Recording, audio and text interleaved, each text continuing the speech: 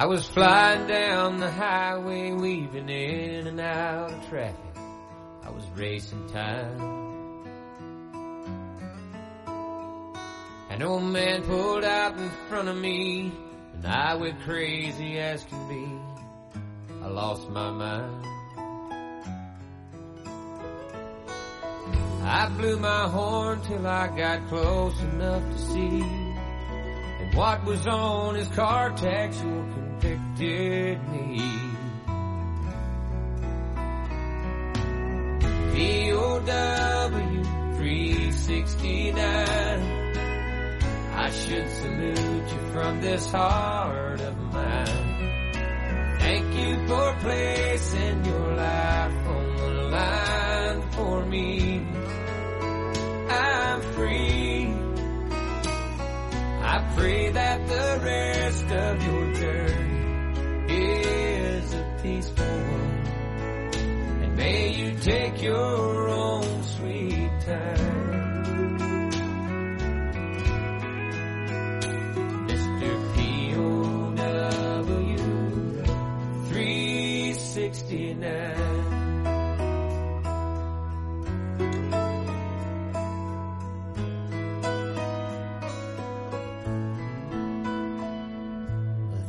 Take for granted in this life we lead are tragic.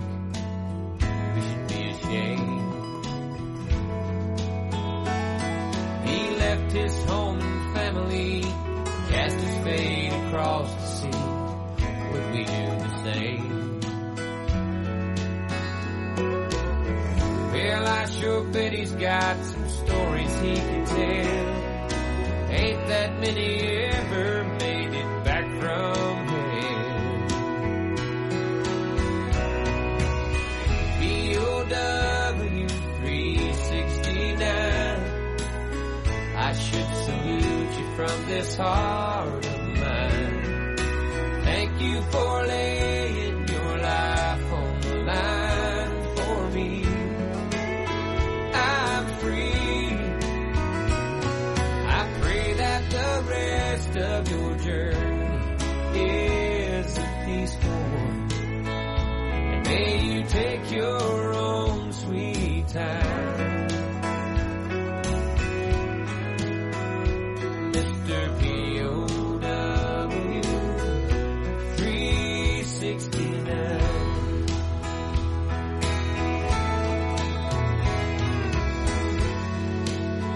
Let me thank you one more time, Mr. POW 369.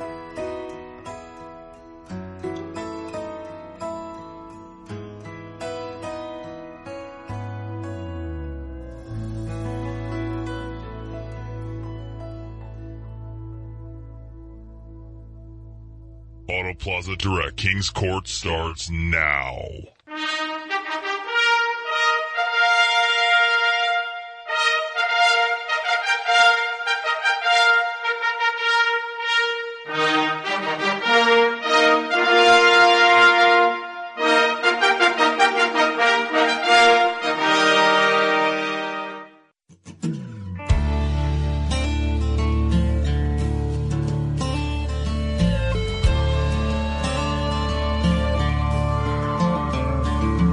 I've won and lost against the best.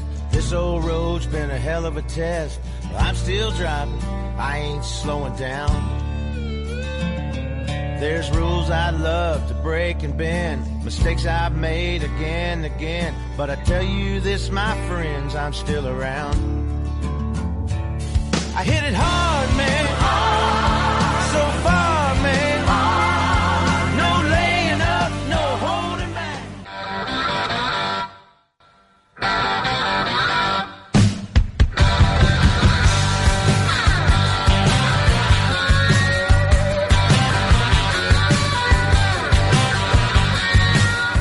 And a good Tuesday morning, St. Louis, and all parts, north, east, south, and west. We welcome you in. Kevin Slaten with you on the Window World Kings Court on KevinSlatenShow.com. KevinSlatenShow.com. Now, if you've come to find some whitewashed version of the truth or some panty-waist liberal viewpoint, you've come to the wrong place. But if you've come to find the unvarnished truth, backed by facts and evidence, then you are in the right place. And our phone lines are always open for you to join in.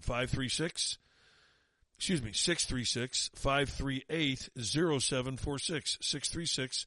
636-538-0746. Right here on KevinSlatenShow.com, where you can hear the podcast later on. You can also hear it on Spotify, Amazon, Apple, Google, Anchor, any place that you listen to podcasts, you can find ours. And we have a lot of ground to cover today. We're not going to get into the Super Bowl anymore. The whining continues by those people who know nothing about football and those people who would prefer to whine and bitch than do anything else. And that's fine.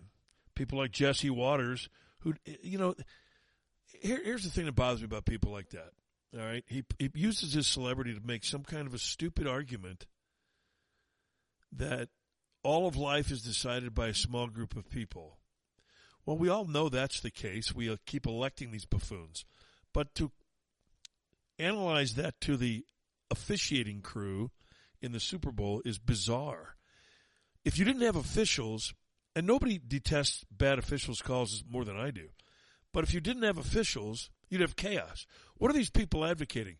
That you just play and let the players call their own fouls and their own penalties? Is that what you want? You want your players deciding what's a ball and a strike? You'd have fist fights. You'd play games that lasted 6 hours. Quit being moronic. And quit being crybabies. Good grief. These people act as though their life came to an end.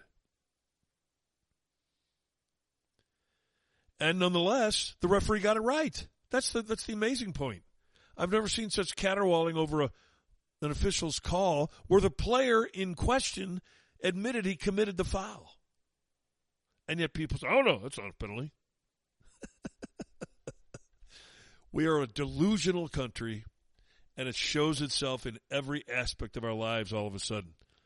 Crazy as that may be, people actually say it wasn't a penalty, even though the player who was whistled for committing the penalty said it was. So that would be like me robbing a bank, admitting later on it was me, I did rob the bank, and people saying he didn't rob the bank. They're nuts. And then you hear them all quoting bogus rules that aren't even in existence, like it was an uncatchable ball. That doesn't even apply to a holding penalty. But that's okay. Live in your delusional world, and people like Jesse Waters who cry and whine. What a juvenile. You know, here's a tip. Before you want to bitch about officiating, learn the rules. Learn the rules first, then complain. No one's more vocal about complaining about officials than I've been in my life, but I also know that it's only when it's a violation on their part that I do complain. So when the officials get the call right, grow up and know the rule yourself before you start mouthing off. I have friends of mine who are officials, damn good ones. Every official will tell you, hey, we can't get them right all the time. But it's a difficult game when it's moving at the speed it's moving at. What would they rather have? The official ignore a holding call, thereby altering the game in favor of the Eagles? Is that what they wanted? Oh, they don't call that during the game. How do you know? Did you watch every person on every play? Of course not. The arguments are frivolous at best. Well, as we kick the show off this morning, I'm reminded, of course, that it's Valentine's Day, so we must wish everyone a happy Valentine's Day. Though I'm not sure that most people are going to spend all that much money on Valentine's Day this year. People are hurting. Happy Valentine's Day to the Bidens, if they even know what day it is. I think she's as kind of as delusional as he is, isn't it? She's not real bright. Do you see him just sputtering around from place to place? Mr. President, what about these balloons? I gotta get in the car. I can't even believe I'm watching it. It's like a reality check. Are we really in this country with this guy in charge? Now, we know he's not really in charge, but at least he sits in that office. And the rest of the world sees that. And now we're shooting down balloons, more balloons than you would let go at a child's Christmas party. I'm telling you, I saw a sign the other day. It said balloon rides temporarily suspended until further notice. Because they're shooting down every balloon they see. And they don't even know what they're shooting down. They admit, this is just like the Eagles defensive back who admitted he committed the penalty. John Kirby, a White House national security spokesman, admits they don't know what they're shooting down. So it could be your balloon from your birthday party. They don't know. And we're going to get into all of that, too, as we go along this morning. And you'll be happy to know that apparently E.T. is not piloting these balloons. Karine Jean-Pierre, the black lesbian, will be along to confirm that for us. We're not 100% certain. Joe Biden says that the Chinese balloon a week ago was not a major breach. Mark Esper, the former Secretary of Defense, will dispute that. Gordon Chang, an expert in all things China, knows exactly what all this means, and he'll tell us. At a time when Biden won't even comment, much less speak to the American public, about what kind of threat we're under, with these balloons flying here, there, and everywhere, Justin Trudeau, never known for his courage, at least spoke to the Canadian people. Or, as Karine Jean-Pierre would say, the Canada people. You'll hear that as well. She thinks our neighbors to the north are Canada.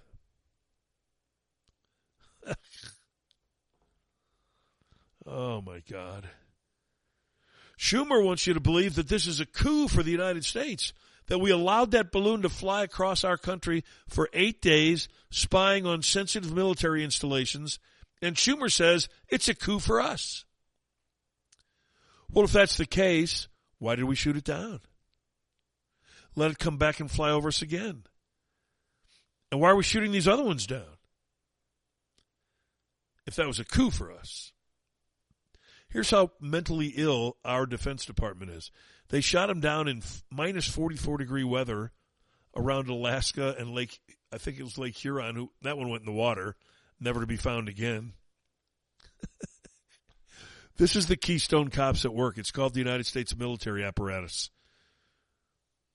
Wow. Feel safe in this country? Let me ask you this question. Would you feel safe living here under threat of China, or safer in China under threat from the United States? Much safer in China. Now, you might not live to feel safer. The government might just execute you for the hell of it, but they might do that here too. There are a lot of similarities between the two governments. You never thought you'd say that, did you? I never thought I'd say that. But there are a lot of similarities. Both hold political prisoners. Neither believe in freedom of speech. Both agree that if you speak against the government, you're a target of the government.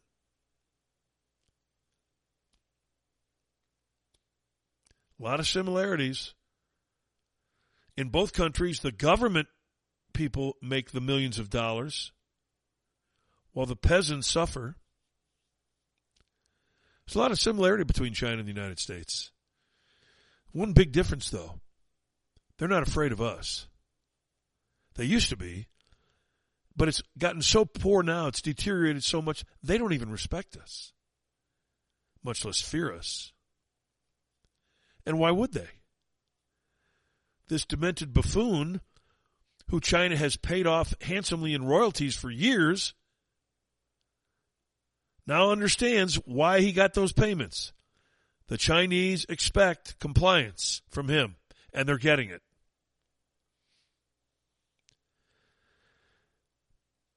I don't know if the president of China's family is as corrupt as the United States Biden family is, but it couldn't be less corrupt, could it?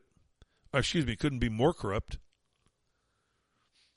I mean, this Biden clan has rewritten the books on government corruption in our country. But we don't know what we're shooting down. We're shooting at anything. So, you're almost afraid to fly in a plane, aren't you? For God's sakes, if you do fly in a plane, don't let a balloon go out the window. They'll be firing at you. They'll hit you by accident. Can you imagine? You're hearing the pilots of the jet fighters that are shooting them down saying they don't know what they shot down because they go by so fast that they can't see it. That's a little odd too, but at least that's plausible. It's a whacked out country, but how about this comparison? Right? If I told you a number of things that I'm about to tell you, I want you to determine for me if it's the NBA or the NFL. And we're going to go through this little quiz in just a few moments. But we've also got a situation today that demands our attention, and that is this pitiful excuse for human life known as Sandy Cortez. I don't know if you've followed Sandy Cortez's lunacy after the Super Bowl. If you recall, if you were watching the Super Bowl, I should say, there were a couple of commercials paid for by a group known as He Gets Us. And these were all positive reaffirmations of Jesus in our lives. Very uplifting. It was great to see Jesus being portrayed the way he is in the Bible, as opposed to the way people like Sandy Cortez portray him, and liberals everywhere. Jesus is the enemy, after all. So after these two spots aired, Sandy Cortez tweets out, "Something tells me Jesus would not spend millions of dollars on Super Bowl ads to make fascism look benign." Fascism. What is she referring to? A pro-Jesus group is a fascist group now? Well, that didn't sit well with the people who actually aired the ads, and their group responded. Our research shows that many people's only exposure to Jesus is through Christians who reflect him imperfectly and too often in ways that create a distorted or incomplete picture of his radical compassion and love for others. We believe that investing in efforts to ensure more people consider his life and movement as inspiration for their own will in turn help improve the lives of those listening. Now, not only is Sandy Cortez an atheist, a clear atheist, but she continues her winning streak as being the dumbest person in Congress. And that's a difficult thing to accomplish. You know, you look at the Chiefs and you say they're the best team in professional football. And that was a tough thing to pull off. You look at the Houston Astros, they're the best team in baseball. That was a difficult chore to achieve.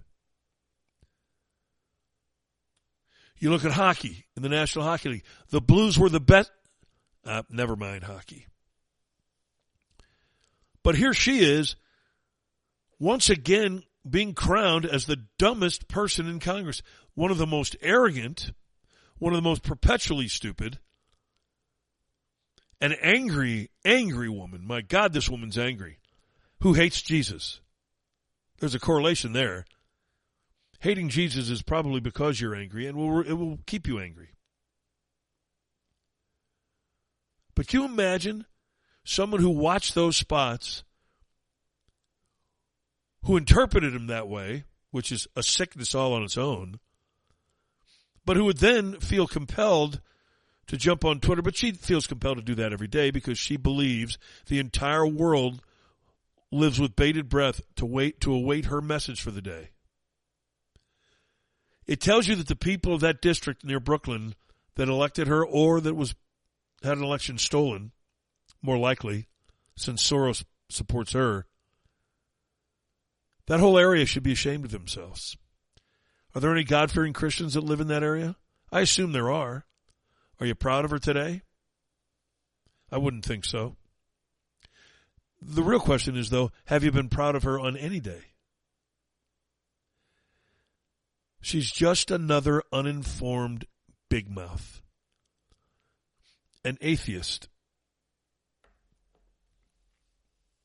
No one complains about beer commercials or soda commercials. Soda, which has enough sugar to rot your teeth. Beer, that we all love to drink beer, but if you drink too much of it, of course, you've got trouble. No one complains about that. They only complain about Jesus. What a trigger that name is for these psychopathic lunatics. How could the name Jesus be a trigger for your anger, your lies, and your hatred? Well, it is for people like Sandy Cortez and the rest of the liberals. That name is a trigger for them. And why would it be a trigger for them? It's because they hate Jesus. They hate America. That's another trigger word. America the beautiful. Oh, look out. That'll trigger them. If you ever let them know that Jesus created America and, of course, the entire world, that could trigger them into oblivion. That may end it for them. Maybe we should keep saying that. One way or another, we have to stop them. You're actually going to hear Roseanne Barr. Fox Nation went to her, and she did an hour stand-up comedy show that airs on Fox Nation now. But she has great ideas about where we are. You're going to hear from her.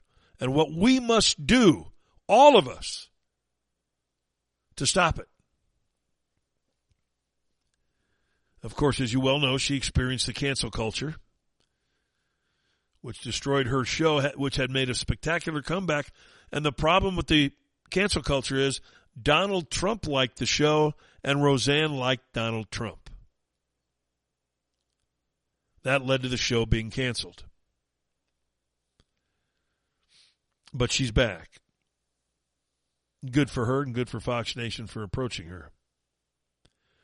So you hear also from the teachers union people who are just beside themselves with how poorly the right-wing lunatics have treated their teachers because all they want to do is teach. Dr. Robert Malone is going to tell us if the COVID shot is safe this morning. So if you're thinking of getting a booster, or if you're thinking of going out and getting a COVID shot for the first time, you might want to listen today. It's important what he has to tell you. You'll want to listen and pay attention. If you recall anywhere in this world, Hitler's Germany, Stalin's Russia, anytime Jesus is mentioned, the communists try to destroy it. And that's what these people are. So Jesus wins yet again. He's undefeated, by the way. Cortez is undefeated as the dumbest person in Congress, but Jesus is undefeated in every aspect of life. And when someone like Cortez comes at him, he must be thinking it's like the Chiefs playing a junior high school team, if even that.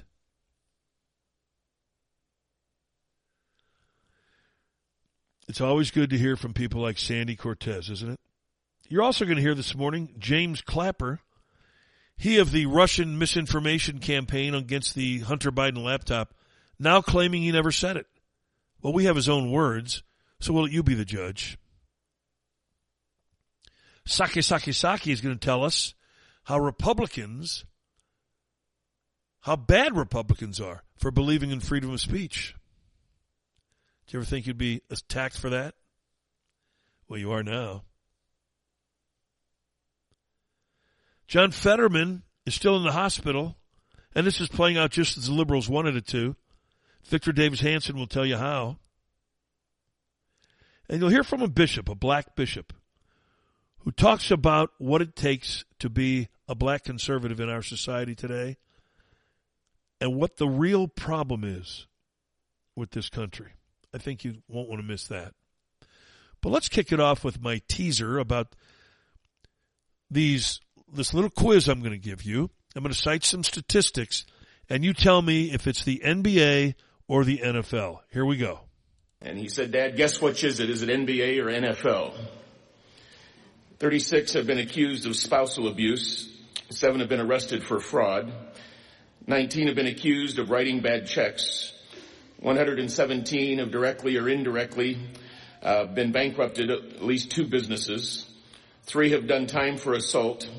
71, I repeat, 71 cannot get a credit card due to their bad credit. 14 have been arrested on drug-related charges. 8 have been arrested for shoplifting. 21 currently are defendants in lawsuits, and 84 have been arrested for drunk driving in the last year. How many of you think NBA? How many of you think NFL? Well, the answer is neither. It's the 435 members of the United States Congress. Carpe diem. Bet you didn't see that one coming. Ha! Those are the people we've elected. They're worse than the NFL and the NBA. That's really saying something. We have more criminals in Congress than the NFL or the NBA. That's a scary proposition. And guess who put them there? You and me. Well, I didn't. The people I voted for aren't in. If you voted for these people, you better double check your intelligence quotient, which to most people would be IQ. But this is real simple. These are the kind of people running the country.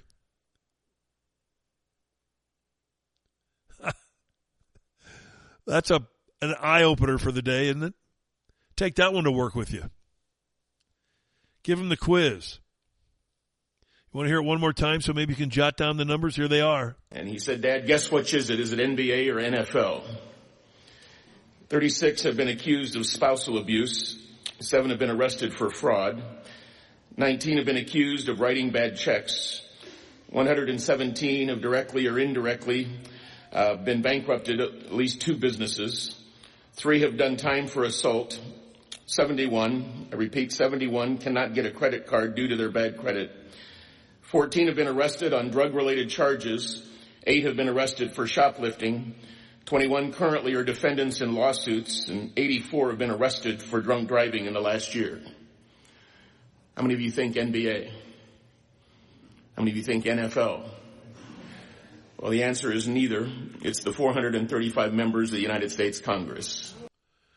Did you get those numbers? Now, how bad does your credit have to be in order to not qualify for a credit card?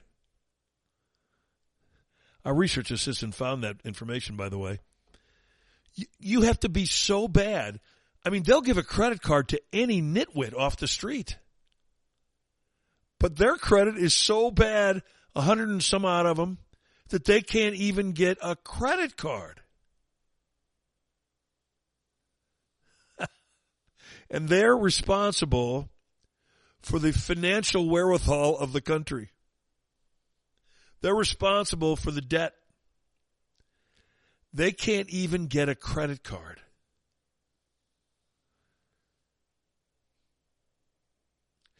Big train wreck. I don't know if you saw the story in Ohio where there's toxic chemicals flowing out of a train. Animals that are around that accident area are dropping dead on the spot. That tells me these are powerful toxic chemicals. Now, that would be the job of the transportation director to immediately respond to that and have a solution, of course, at the tip of his tongue, because after all, he is the transportation secretary, which means he runs all things transportation. And that would be the failed mayor of South Bend, Indiana, Pete Buttigieg. But what is he worried about? He's not worried about that train wreck at all. He's not worried about the toxic spill. He's not worried about the dead animals and who knows what problems it's causing human beings or the environment that they cherish so much.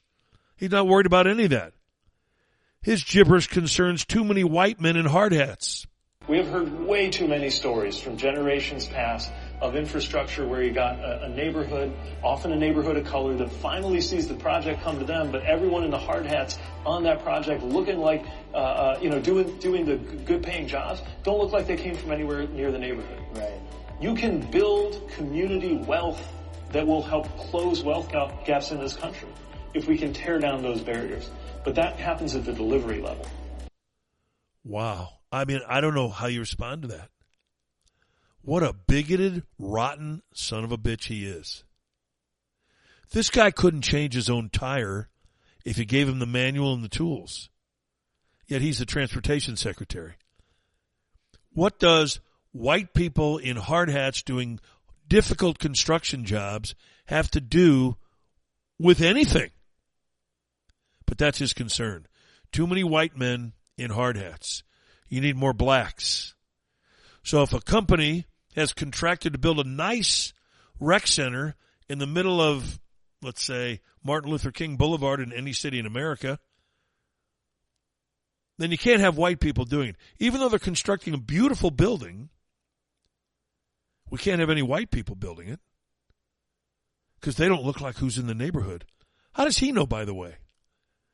There are plenty of poor neighborhoods that are populated by white people in this country. We've heard far too many stories, he says, of white people in hard hats. God. He's sickening. He's sickening. Go home to your boyfriend, you whack job. How is this guy ever appointed to anything? He's gay, that's how. Do you think for 1 second Biden, even though he's dementia-riddled, would have appointed this clown, this circus clown, to any cabinet position if he weren't gay? Please tell me you understand the connection. If you don't, you're not paying attention. This guy who's achieved nothing in his entire lifetime failed miserably as the mayor of South Bend, Indiana, and one of the main criticisms of him by the people at a town hall meeting were potholes in the streets. He can't fix potholes in a small college town as mayor, and that qualifies him for then being the transportation secretary. What's on your resume, old Pete? Well, I don't fix potholes very well. Hey, you're transportation director. If it wasn't so sad, you'd laugh at it. If it wasn't so pathetic, you'd pinch yourself. But it is pathetic, and it is sad, and he's disgusting in every possible human way. Never mind the toxic spill of the train. We've got too many white people in hard hats.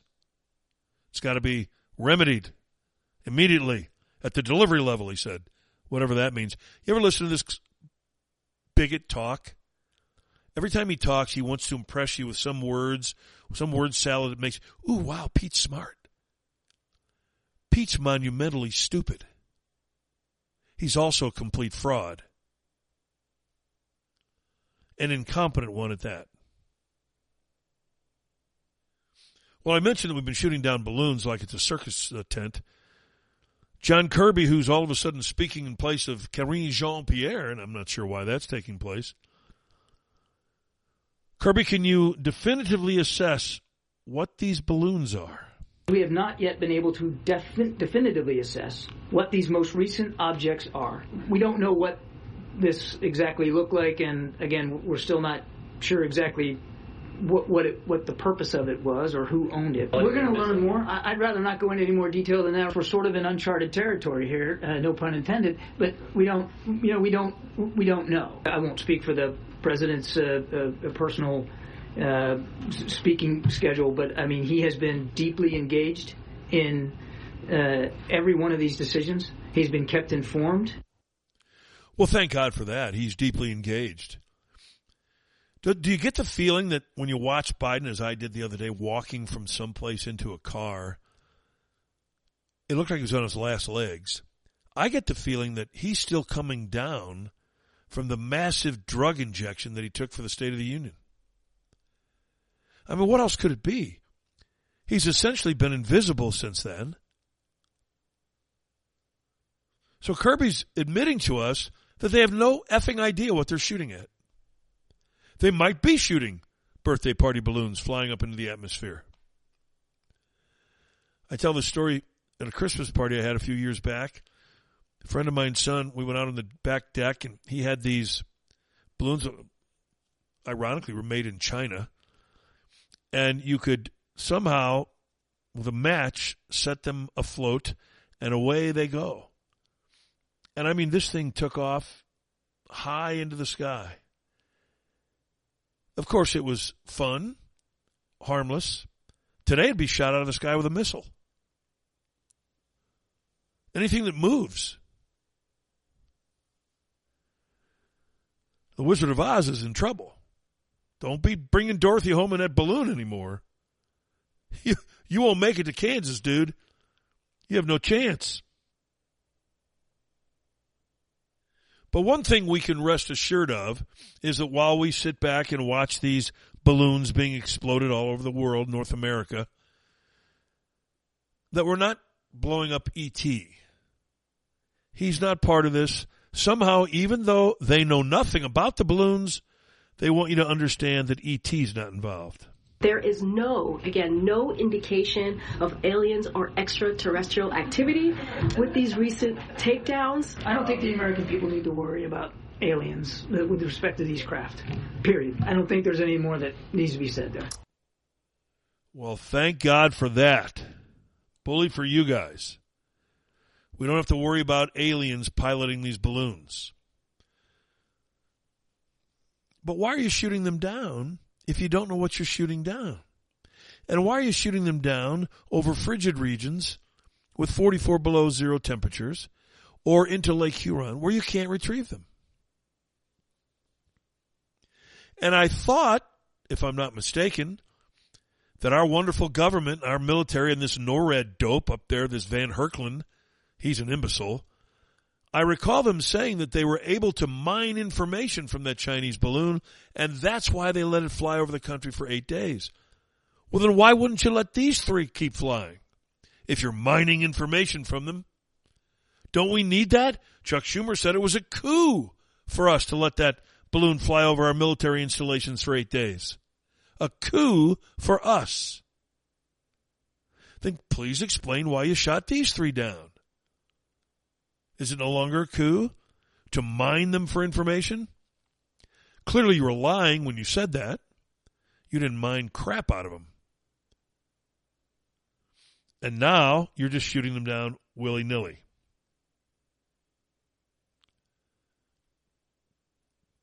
What do you suppose that cost American taxpayers? I don't know what those missiles cost, but they're not cheap. How much fuel do the fighter jets use when they fly up there to shoot them down? At least know what you're shooting down. And when you figure it out that it's Chinese, shoot it down immediately. None of this 8-day wait period. Now, I think it's very instructive when we listen to Karine Jean-Pierre, the little black lesbian.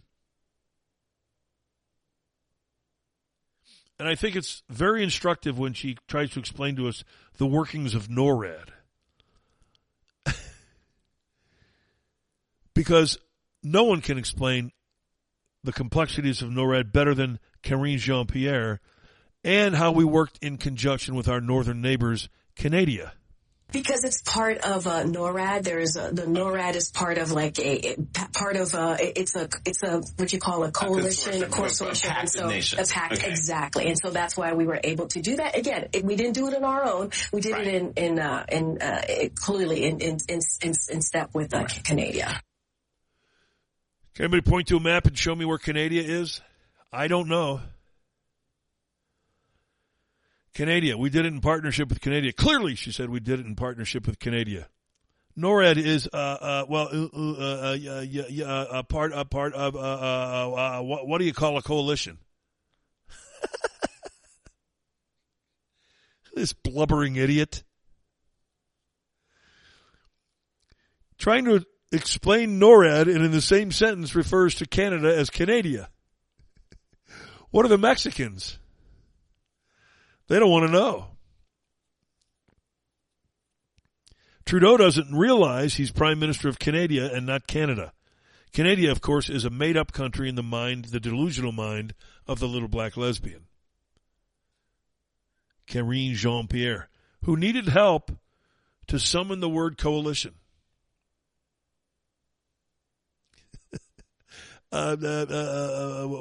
what you call a coalition. Yeah, that's right. Thanks. Oh, God. There is nothing, in my book, there's nothing funnier than a complete imbecile who thinks they're smart and who thinks they're impressive. And she's every one of those things. She's an imbecile, she isn't smart, and she isn't impressive. But she thinks she is. And that's where the humor comes in. And that's why we hear that, what we just heard. Because she believes she's really smart. We laugh at Biden when he makes all of these blunders in the State of the Union. Because it's sad. We're laughing out of sadness. But then we have this nutcake who isn't supposedly suffering from any dementia. She's pretty young. Dementia we usually identify with older people. And yet she seems to have, if she has it, I'll at least understand it. But if she is dementia-free, she's the dumbest person they've ever appointed to that job. And we know that's true. John Kirby's scary when he basically says they'll shoot down anything. There could be completely benign and totally explainable reasons for why these objects are flying around up there. Certainly don't have to be nefarious at all. There are corporate entities that operate these kinds of things. There are academic research institutions that do this sort of thing. We just don't know. But we'll shoot it down. This could be a corporate balloon or an academic institution, but we're shooting it down. Because we just don't know, he said. You want to get scared further? It's scary enough that they'll shoot anything down all of a sudden, and that was after Biden was criticized for not actually taking down a Chinese spy balloon over Montana. Whereas a Montana congressman said the worst thing you could hit there was a cow if it fell from the sky. But scarier than we'll shoot down anything, and we just don't know what we're shooting at, is John Kirby's admission that the geniuses up there at NORAD aren't paying attention to their computer screens. The United States and Canada, through NORAD, have been more closely scrutinizing that airspace, including enhancing our radar capabilities, which, as the commander of NORTHCOM and NORAD, General Van Herk, said just last night, may at least partially explain the increase in the objects that have been detected. So we're noticing more objects and we're detecting more of them because our guys are actually starting to pay attention to their computer screens. What were they doing? Playing cards? Partying? Bringing some hookers to NORAD to occupy the boys while they're supposed to be watching the computer screens that, I don't know, secure our nation? But by golly, we're spotting more of them now. Because our people are really paying attention, close attention, I might add. Not just attention, close attention. For Biden's part, the Chinese spy balloon that flew over our installations for 8 days wasn't a major breach, he said, of our security. Mark Esper, who was defense secretary under President Trump, is it a major breach? It's absolutely a major breach. It's the first intrusion of American airspace in my lifetime that I can recall where a foreign adversary flew a surveillance platform not only over the United States, but over the most sensitive sites of the U.S. military in the States. And so it's a major breach, and it's a further breakdown in trust between our two countries. Yes, it is. Anyone who would say that's not a major breach is really stupid, is demonstrating their inability to recognize a threat when it's present and it's clear. And it's both. And Mark Esper recognizes it. Lloyd Austin doesn't. But why don't you clear it up for us, Big Lloyd, the big man, the big man who's defense secretary, looks like he can play defensive tackle. Big Lloyd, clear it up for us. I want to be clear. The three objects taken down this weekend are very different from what we were talking about last week. We knew exactly what that was, a PRC surveillance balloon. And as we have said, we do not assess that the recent objects pose any direct threat to the people on the ground and we will continue to focus on confirming their nature and purpose. Let's see if we can analyze that short statement. We'll do our best. The premise of that short statement was this: we have no idea what we shot down.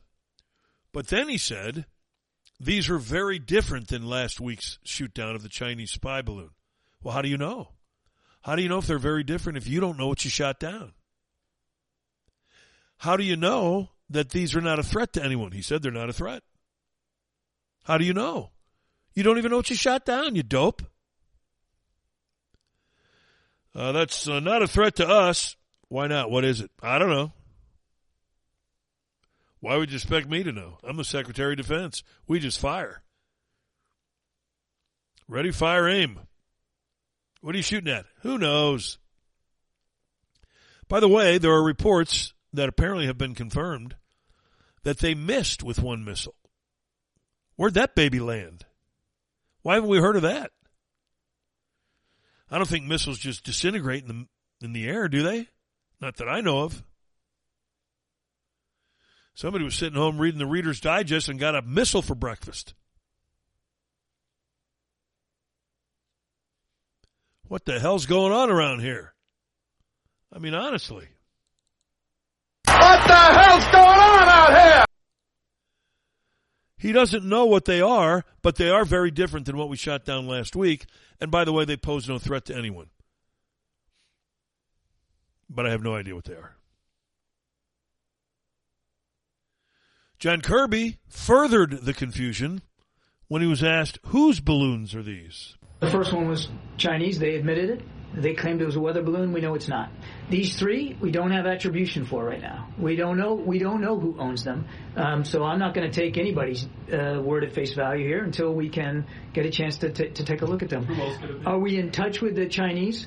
We have an embassy in Beijing. We maintain routine diplomatic conversations, and we have had over that spy balloon incident, we did have private discussions with senior Chinese leaders. Unfortunately, the Chinese military is not interested in talking to Secretary of Defense Austin, but there are still ways to communicate. And the president would tell you that now's exactly the time to at least preserve some of those lines of communication so that we can avoid miscalculation.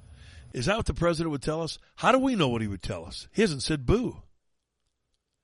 In every one of these descriptions of our relationship now with the Chinese, never once have they said that Biden picked up the phone and called Xi, his buddy, remember? They've logged, 7 million miles together? His buddy. Xi looked him in the eye and said, describe America to me. And he said, possibilities. That's his buddy. But he wouldn't even pick the phone up and call him. When Judy Woodruff in the PBS interview asked him last week, has this hurt our relationship with China? He said, no. And then he sat there and she said, how do you know? Because I know.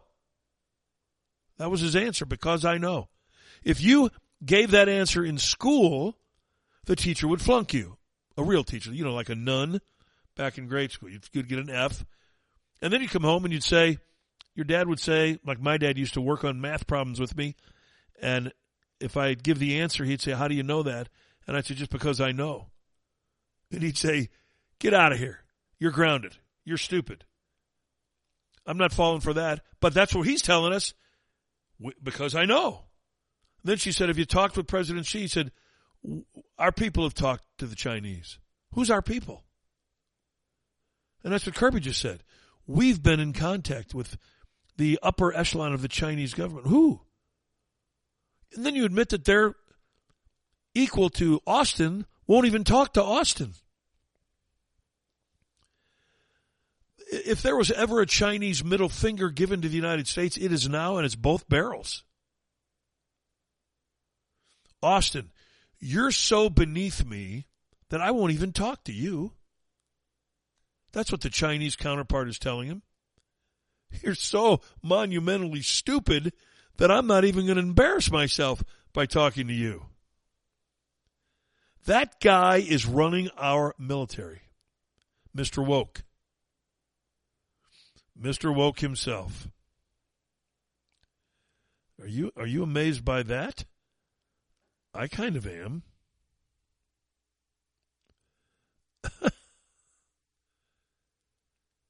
That is scary.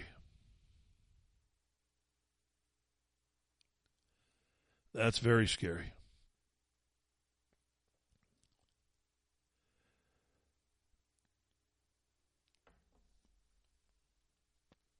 I don't know what to tell you. Biden keeps saying it's not a major breach. He's telling us there's nothing to worry about. John Kirby says, hey, we don't know what we shot down, but you shouldn't worry. Gordon Chang, who is an expert on all things China, should these balloons present an ominous threat to us? Yes, they do, because it shows, certainly the Chinese balloon intrusion shows an utter disregard and disrespect for the United States by floating that over our most sensitive facilities. And that really means that deterrence is now lost, which means the Chinese are probably going to do whatever they want, which means we're going to be in a very difficult situation, perhaps over the United States, but certainly in Asia as well. So there's a guy who actually knows what China's up to, how China operates, who should be in every administration, by the way. He should be our Chinese expert, whether it's a Republican or Democrat in office. But he's not, and shame on every president for not putting him in there. I don't know for a fact that he was not part of President Trump's administration, but we know he's not now. But he has his finger on the pulse of what goes on in China. That's for sure. It's so bad with Biden's inability to communicate to the American people that libs and Republicans alike in Congress are front and center telling him we need more. I have real concerns about why the administration is not being more forthcoming with everything that it knows. The Biden administration needs to stop briefing Congress through our television sets and actually come and sit down and brief us. The military needs to have a plan to not only determine what's out there, but determine the dangers that go with it. I believe the American people are owed an explanation. If they're serious enough for us to send fighter jets out to shoot down, then I think it's okay for the American people to know who's behind this. Yeah. But not only do they not know who's behind it, they don't know what they shot down. When you say who's behind it, behind what? They don't know. They're clueless. Now, that montage there were equal Democrats and Republicans. And they both said the same thing, perhaps for the first time in history. Biden has brought Democrats and Republicans together in their mutual distrust and disrespect for him. That's quite an achievement. Everyone agrees he's failing. How bad is it when the President of the United States, so the supposed leader of the free world, is outshone by Justin Trudeau, who actually spoke to the Canadian people? Yesterday, NORAD confirmed that an unidentified object entered unlawfully Canadian airspace. It represented a reasonable threat to civilian aircraft, so I gave the order to take it down. Now, wait a minute. It represented a threat. Well, that's not what our people just told us. Kirby went out of his way to tell us there was no threat. No one should feel unsafe. But Trudeau said it was a threat. So he gave the order to shoot it down. He's a stronger leader than Biden. Wow. Words that I never thought I would say. Not because Biden's a strong leader, but because Trudeau's completely ineffective and a spineless wimp. But he's stronger than Biden. What does that tell us all? It should make us run for the hills in fear. Do you know that never in our lifetimes, and that includes everybody, has any foreign country flown surveillance aircraft of any kind over our territory, over our airspace? Never before. Not once. And the reason? They knew they'd be shot out of the sky immediately, the minute they crossed the border. But we seem to have trouble securing our borders with regard to everything now. With regard to illegal aliens on the southern border, with regard to aircraft piloted by Communist Party members, people that want to destroy us. Open borders to everything. You're experiencing a lot of firsts during Biden's regime, aren't you? First time we've ever had enemy aircraft over our airspace, hovering over our military installations. And what do? What do we tell you about it all? We don't know. But man, did we mine that balloon for information. We mined it for so much information that they launched 3 more balloons. But as Gordon Chang said, maybe the other ones were Russian, the ones that came from the north. We don't know that for sure. But you can rest assured that at least one of them's from China, and it's not a weather balloon because it came from that direction. But NORAD is at the ready now, so no more worrying for us. The NORAD guys have stopped playing Xbox long enough to actually pay attention to the real computer that they're responsible for watching. They're sitting there shooting planes down on their Xbox while real enemy aircraft are coming into our airspace. Huh? What? Where? I got Joe's ship. I sunk it. Hey, dude, this is real life. Oh. Well, I wasn't paying attention to that. I got comfortable in my NORAD cave when Donald Trump was in because we knew that no one would dare threaten our airspace. I guess we let it carry over, foolishly. Now, Big Charlie Schumer, who's one of the most pathological liars in our nation's history, is trying to convince us that allowing the Chinese spy balloon to hover over our military installations for 8 days is a tremendous coup for us because we mined it for so much info. We got enormous intelligence information from surveilling the balloon as it went over the United States. Didn't the Chinese get enormous intelligence as well? Well, they could have been getting it anyway, but we have to know what they're doing, okay? And we don't know exactly, but we got a lot of that. And even more importantly, by shooting it down over water, U.S. waters, only 6 miles out from South Carolina, we're going to probably be able to piece together this whole surveillance balloon and know exactly what's going on. So that's a huge coup for the United States. That's a huge coup. We got so much information. Well, what'd you get? I mean, really, what'd you get? What did you discover by allowing it to hover over our airspace for 8 days? What'd you discover? Here's what I discovered, and I'm a civilian. I discovered that the Chinese are handing you your lunch. That they're telling you, we're going to surveil your military installations and you're going to like it. And I don't want to hear a peep out of you, Biden. Now, that's what I got out of it. Schumer claims they got unbelievable stuff, but won't name one thing. I, a civilian, just named the 3 things that I got out of it. By the way, none of them are good for the United States. They're all dangerous. Kash Patel was in the Trump White House. Kash, how would you guys have handled this situation if it had occurred under your leadership? A, this would never have happened. B, if it did, take them out. And also, let's just highlight the buffoonery that is the collection effort, the recollection effort that these guys are talking about. They're shooting things down and they're like, oh, it went underwater, so we don't have the ability to go take it. Why weren't our men and women staged on the shores of Lake Huron ready to go recover this thing and out in the waters off the coast of South Carolina? It's as if they had no idea where this object was going to come down and land. They did have no idea. They had no idea. It's hard to believe. But let me repeat it for you. They had no idea. And they still have no idea. You've heard all the evidence this morning from their own mouths. We don't know what we're shooting down. We don't know whose balloon it is. We don't know where it was going, where it came from. We don't know what it was doing. We don't know anything. But we shot it down. And we mined that other one for more information than you can ever believe. And yet we didn't mine these 3 for information. It wasn't a threat to anyone, yet Trudeau says it was a threat. And as we can all rest assured of, E.T. was not piloting any of these balloons, and neither was, so far as we know, the Wizard of Oz. All other bets are off. I think we turn it over to Chiefs Nation. Kansas City Chiefs and their Tomahawk Chomp.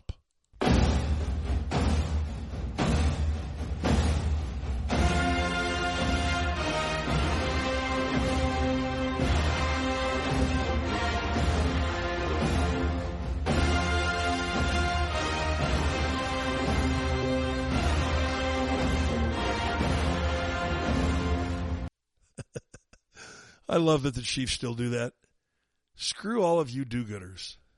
We'll do whatever the hell we want. I would imagine that tomahawk chop will be played tomorrow at the parade in Kansas City. Kansas City's had a lot more parades than we have recently, haven't they? They've had 2 Super Bowl winners and a World Series winner since the Cardinals were last even in the World Series. In fact, since the Cardinals last won a playoff game, I believe. May not go back that far. We've had the Blues, but that's it. And the Blues have disintegrated, just like the Kansas City Royals. The Blues are the Royals of the National Hockey League. Win a Stanley Cup, goodbye, we're done. There's good reason why we should send those tomahawk choppers into the government and take care of business, because we don't trust those people. Is there any reason for us to trust anyone in government anymore? Think about that. Now, if an outsider got in, like Trump, I would trust them until they showed me I couldn't, because they're business people. I will never vote for any president again who isn't from the business sector. I just won't do it. Career politicians, you don't even apply when it comes to my vote, because you're not getting it. I don't give a damn who you are. I'll write my own name in. But I'm not voting for those people. And people will say, well, then you're wasting your vote. No, I'm not.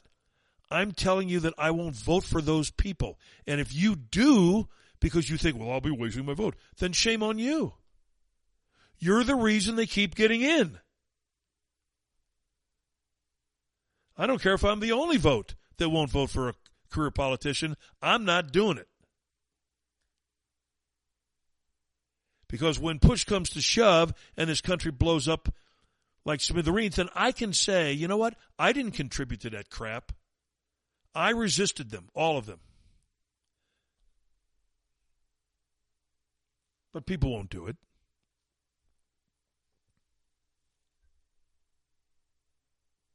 Molly Hemingway knows there's no reason to trust them. Particularly after what Americans have gone through in recent years, where pretty much every institution and establishment institution has mishandled whatever responsibility they have. You know, whether it was the COVID debacle, which was really the failure of how people responded to it was so much worse than even the horror of the pandemic itself.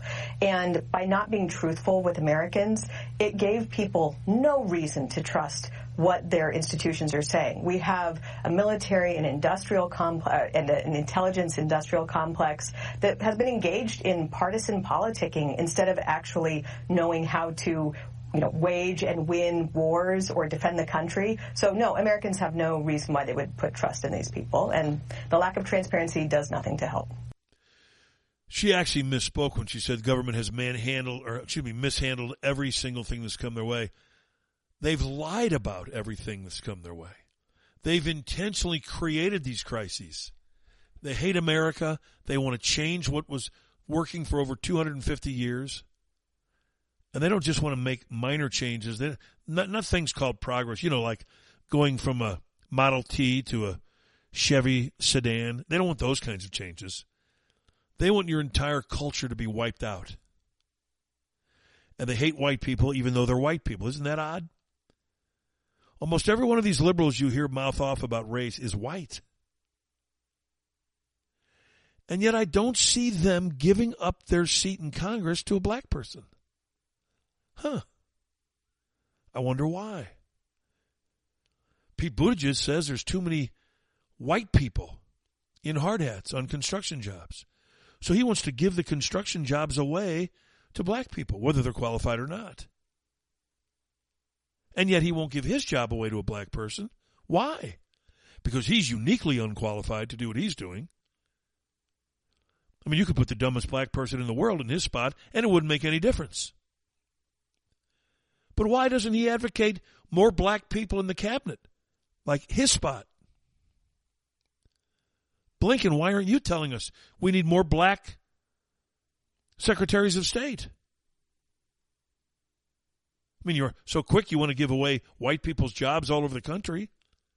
People have earned their way. Buttigieg, he makes me want to vomit every time I think about it. He is really sickening and blatantly incompetent. Go tell us about the climate change, you jackass.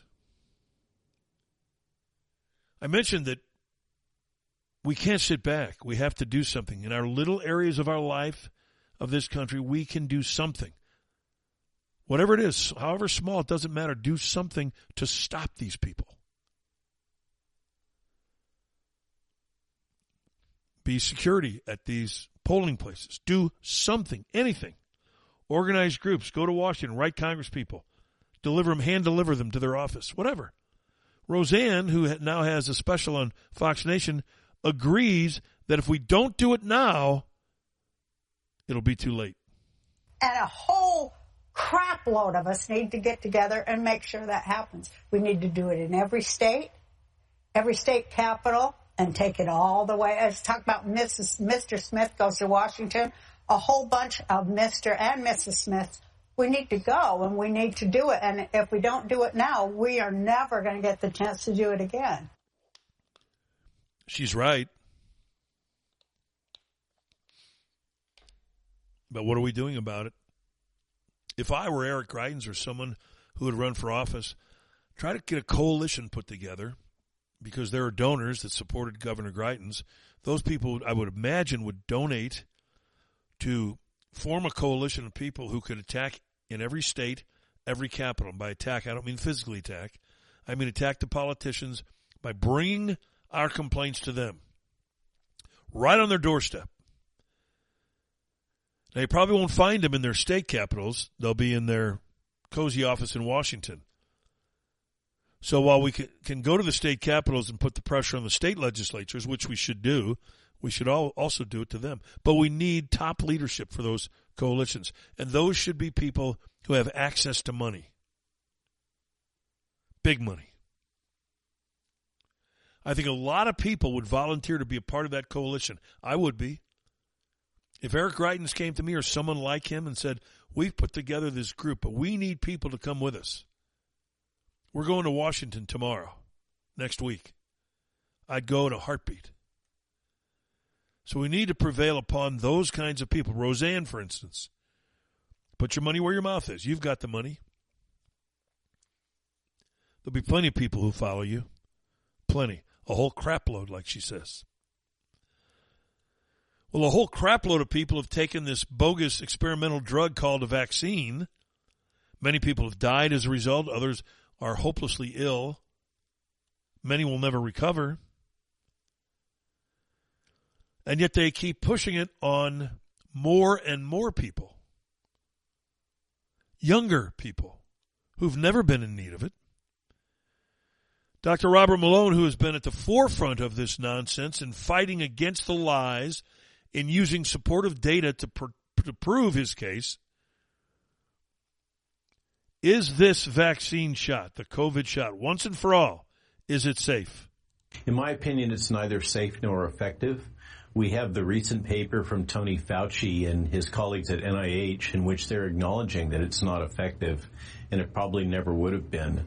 But the data regarding safety is becoming quite clear, and the more jabs you take, the more likely you are to get COVID, according to the recent study that's been published by the Cleveland Clinic. Not safe, not effective. In fact, you're more likely to get it. More people will get it who've been injected. People are still running out getting a flu shot, which I can never understand. Never have, never will. But it's, never would I tell someone not to do something because they could tell me to go F off. It's none of my business. And it isn't. I'm just giving you the facts and the data and the people who are experts. I do what I do. You do what you do. I scratch my head wondering why you follow government advice. That's a mind-boggling head-scratcher for me. And why you would listen to anything the people in power today tell you. I'm at a loss to understand that. I'd love for people to be required to explain why they follow them, but that won't happen either. And then we have the supposed educators in this country, and their whining, complaining leadership. A woman by the name of Becky Pringle. She's a black woman. She is the NEA, National Education of America, or something like that. And she's speaking at one of their conventions the other day, whining and bitching. And who's she bitching at? The Republicans, because after all, we don't want her little teachers to indoctrinate our youth into lies about racism, and we don't want them to expose our young children to perversion. My guess is that Becky Pringle is a sexual pervert, or she wouldn't advocate for this kind of perversion in schools.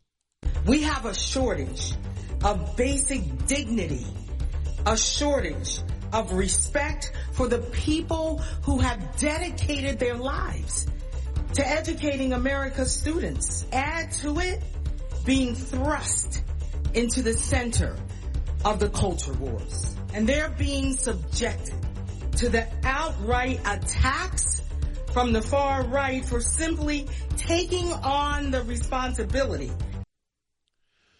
It's not a responsibility of a teacher to lie to my child about race in this country. It's not a responsibility of a teacher to show perverted books and literature and pictures to my children. That's not a teacher's responsibility. It has nothing to do with the role of a teacher. Zero. Zilch. Nada. But you arrogant, pompous, sexual pervert Becky Pringle thinks it is.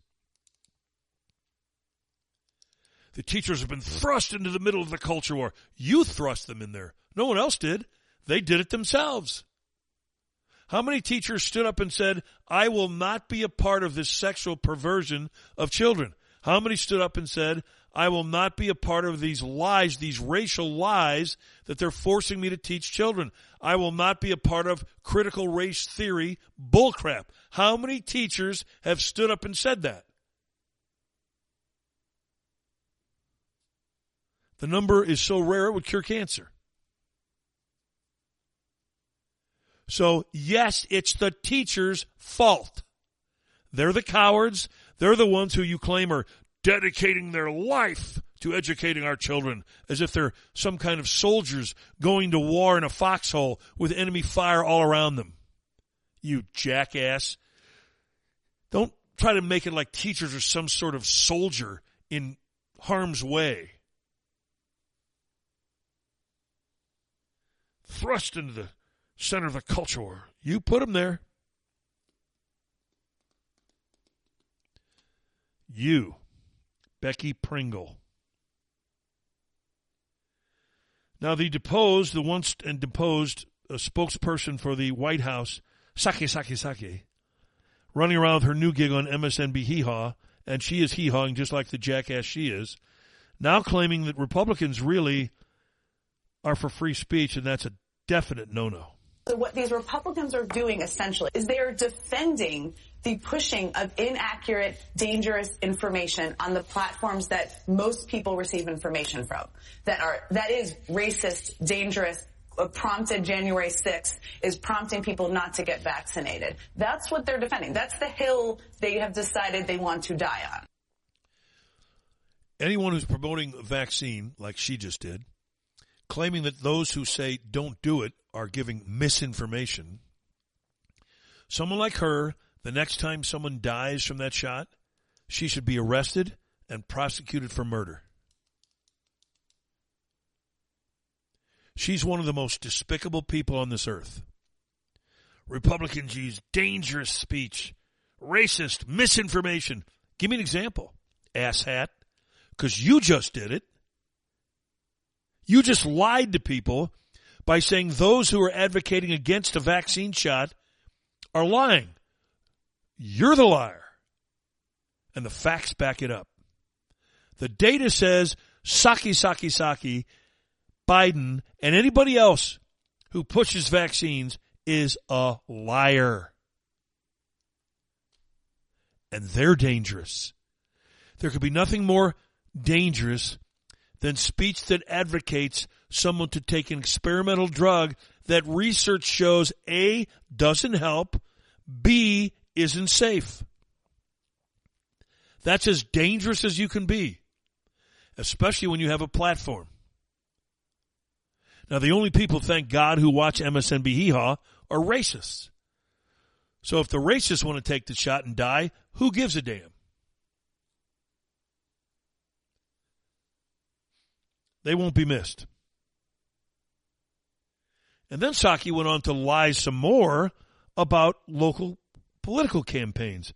And if she was running a local political campaign and an ad was run that was a lie about her opponent, here's what she says would happen. If you were running a local political campaign and you're running ads on television and you say something inaccurate about your opponent, guess what happens? Your ad gets pulled down. It does? Where? What world does that woman live in?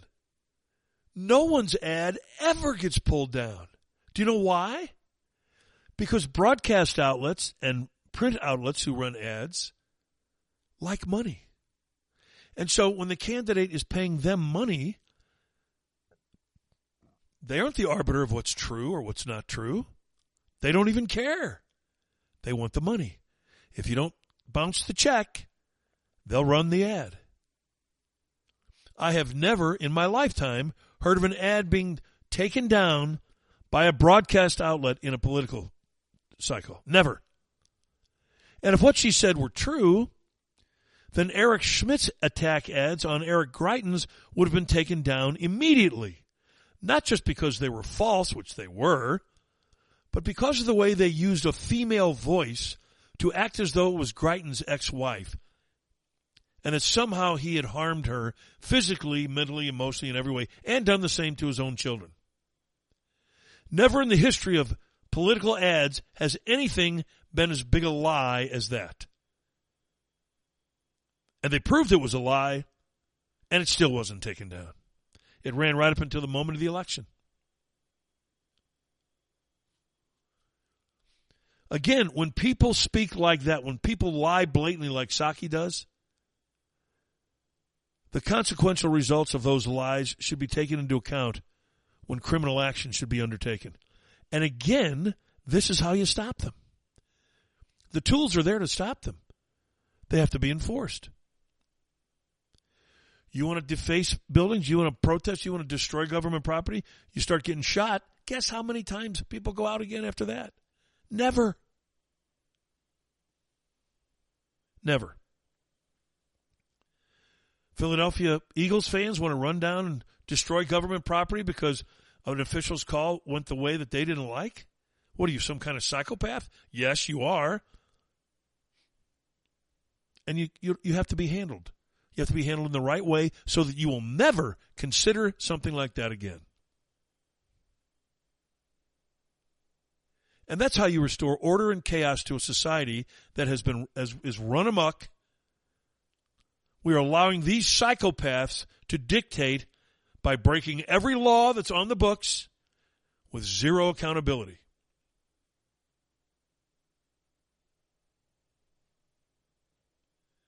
And, of course, people like Psaki would prohibit freedom of speech when you simply question election results or question John Fetterman's fitness to serve or question Biden's fitness, mental fitness. We're not talking about how fast he can run the 100-yard dash. But if you merely ask about it, they want you canceled. Now we've got Fetterman in a hospital, and Victor Davis Hanson understands how it happened. I mean, anybody who voiced concern was accused of ableism. You remember that you were deprecating the health of somebody who was impaired.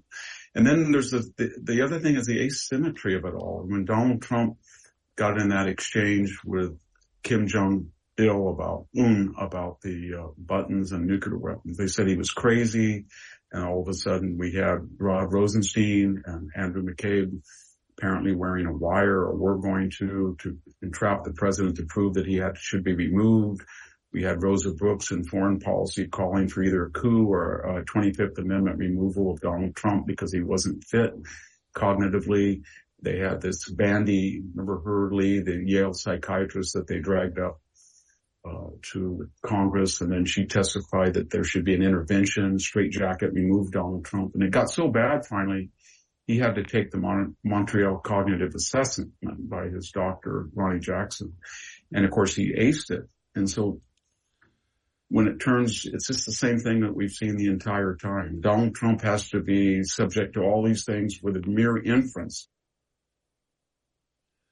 So true. The hypocrisy is astounding. It's just astounding. But when it's their guy, when it's Fetterman, or when it's Biden, no cognitive test is needed.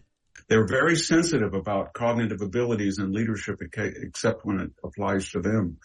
So I think they think there's a Republican governor now in Pennsylvania. I mean, a Democratic governor in Pennsylvania, and Fetterman did his job.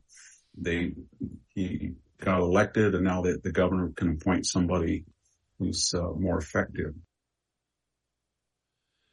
That's the plan.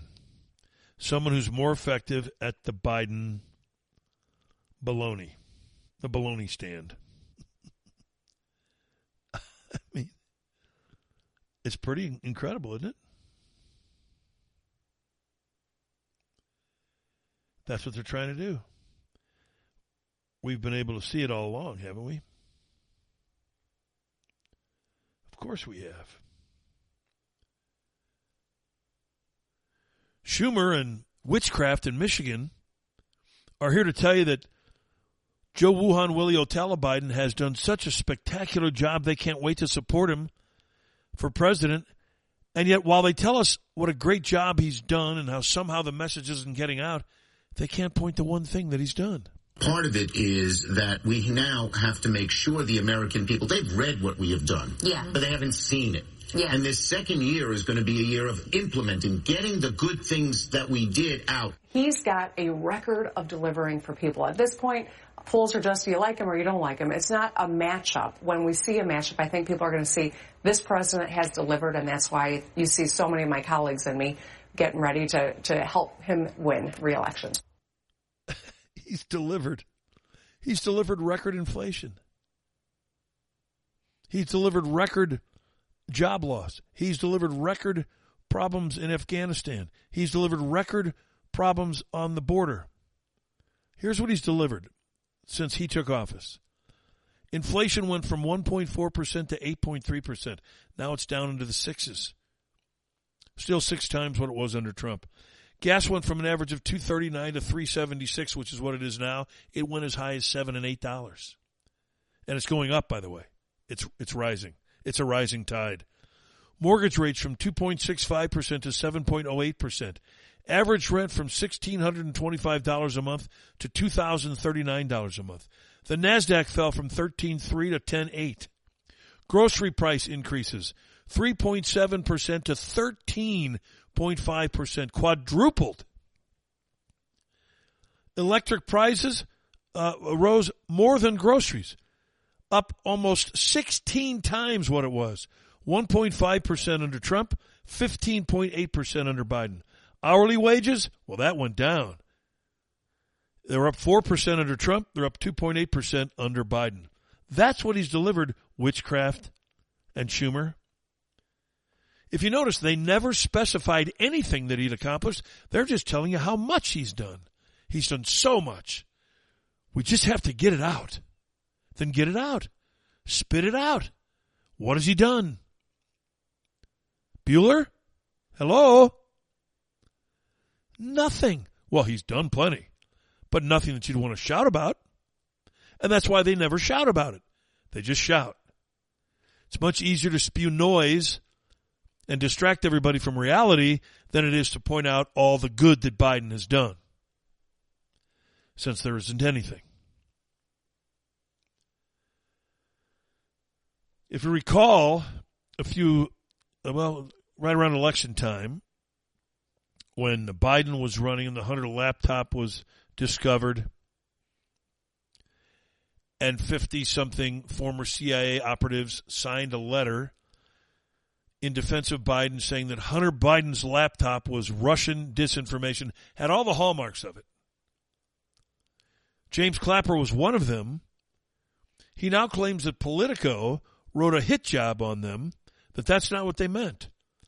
He says there was message distortion. I love how liberals come up with new phrases all the time to try to somehow justify their lies. message distortion, whatever that is. All we were doing was raising a yellow flag that this could be Russian disinformation. Politico deliberately distorted what we said. Politico wrote that you said it was disinformation, Russian disinformation. You now say they deliberately distorted that, and that's not what you said. Well, here's what you did say. To me, this is just classic textbook Soviet-Russian tradecraft at work. Textbook, classic, you said. Politico didn't even use those words. You did. It was textbook, classic Russian disinformation. Now he says it was message distortion, whatever that is. Don't you love these people? I wonder what their phrase of today is going to be. It's coming. Whoever's running that Democratic shit show is trying to think it up now. But whatever it is, it will be a message distortion. I promise you that. I told you earlier about a bishop by the name of E.W. Jackson. People have criticized me because Oops. This bishop is a black conservative Republican. And as such, you can imagine the kind of criticism he gets coming his way, just like our friend Andrew Jones, who ran for Congress and ran for mayor here in St. Louis. A black conservative. And the kind of attacks that they have to be subjected to are almost criminal. In fact, they probably are. Bishop E.W. Jackson felt them as well when he allowed it to be known that he was a Republican conservative. People have criticized me because I happen to be a Republican, but I tell them I didn't learn conservatism from the Republican Party. I learned it from a proud black father who took me out of foster care when I was 10 years old and taught me what it really meant to be a man. Taught me things like, you are responsible for your own life. You are responsible for your own decisions, and you will bear the rewards and you will bear the consequences. And I don't expect you to fail. You go out there and you do what you need to do. Go over, under, around, through any obstacle that gets in your way. I was never taught that white people are your problem. I was taught if you got a problem, it's primarily you. So get at it. Go do it. Carpe 5,000 times diem to Bishop E.W. Jackson. That's what happens when you have a father in the relationship, in the home. And this was his foster father. He was pulled out of a disintegrating life. He described it. He was angry. He was mad and bewildered why his parents didn't want to raise him. It was confusing. He felt inadequate because of it. He was taking it out on other people. And as he described his real father now, a strong black father who took him under his wing. And look what's developed. A son that anybody'd be proud to call their own. But he wasn't taught that the white man, that white evil man, the white man in the hard hat that Pete Buttigieg detests so much, is the boogeyman around the corner. Good old Whitey. I would much prefer listening to the wisdom of that bishop, who is black, than anything white people like Psaki or Biden or Buttigieg ever have to say. Because he's telling you the way it is, they're lying to you to get a vote. So that they can remain in power, that they can create more wealth for themselves, and that's the end of the story. That's all they're out to do. Well, I'm out to save you some money and get you the best car deal you've ever had. How do I do that? I direct you to stl-cars.com. Now, you can go on that website and you can browse their inventory, over 1,000 cars, SUVs, trucks. And at some point, you're going to find something you like, or you'll call them or text them and say, I looked at everything you have. I have ideas, but you don't quite have what I want. And you know what will happen then? You tell them the price that you want, and they'll go find it. Here's the car I want. Here's the price I want to pay. Go find it for me. And they say, you betcha. That's what they do, and then you pick it up and drive home. Or they'll deliver it to you. They delivered my son's to him. They delivered mine to me. 314-309-3633. 314-309-3633. STL-cars.com. Ask for Don when you call or text. And if you feel like buying a car is like going to the dentist, if you feel like your Saturdays are wasted when you're going from car dealership to car dealership, never getting a true answer, waste your time no more. STL-cars.com. I mean, it truly is that easy. You're going to say, nothing's that easy. And you'd say that with good reason, probably, because our experience tells us that nothing is that easy. But it's just the truth. STL-cars.com. They're your personal car concierge. It's a pretty good deal, isn't it? Make sure you tell them that we sent you, and you never know what awaits you. But I do know this much. It'll be good. It will be good. I will take a quick break, and when we come back, of course, as always, we open up the floor to your calls. 636-538-0746 if you'd like to join us. 636-538-0706. I'm sorry, 0746.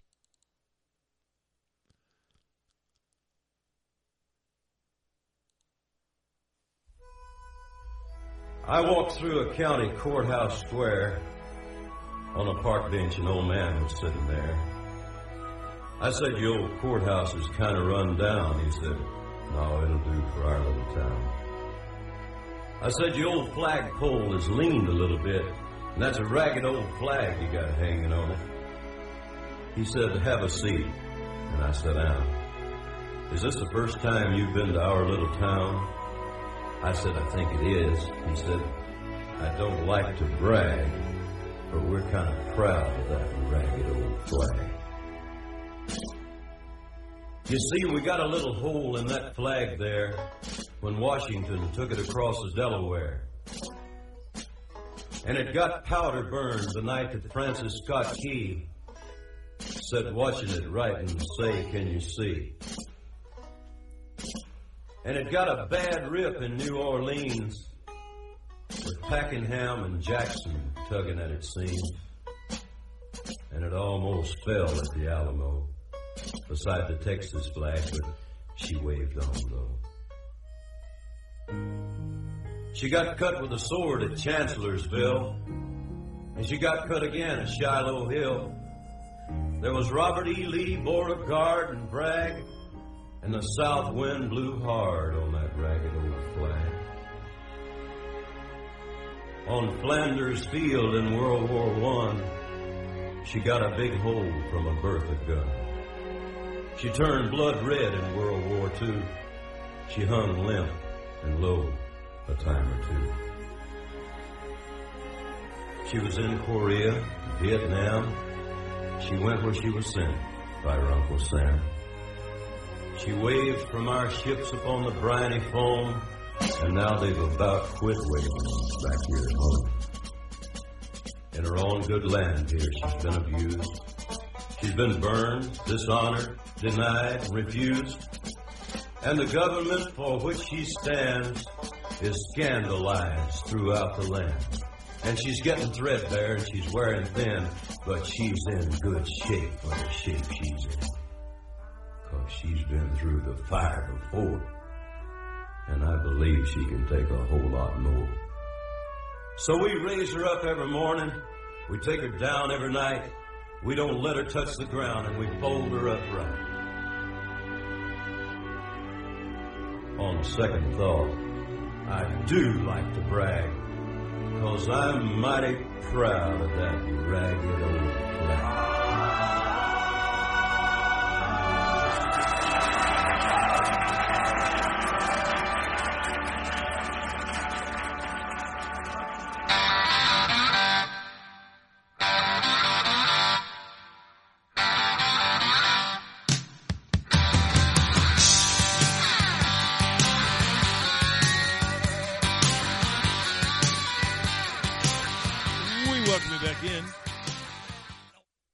Kevin Slaten with you on this Tuesday morning. It is rainy Tuesday morning.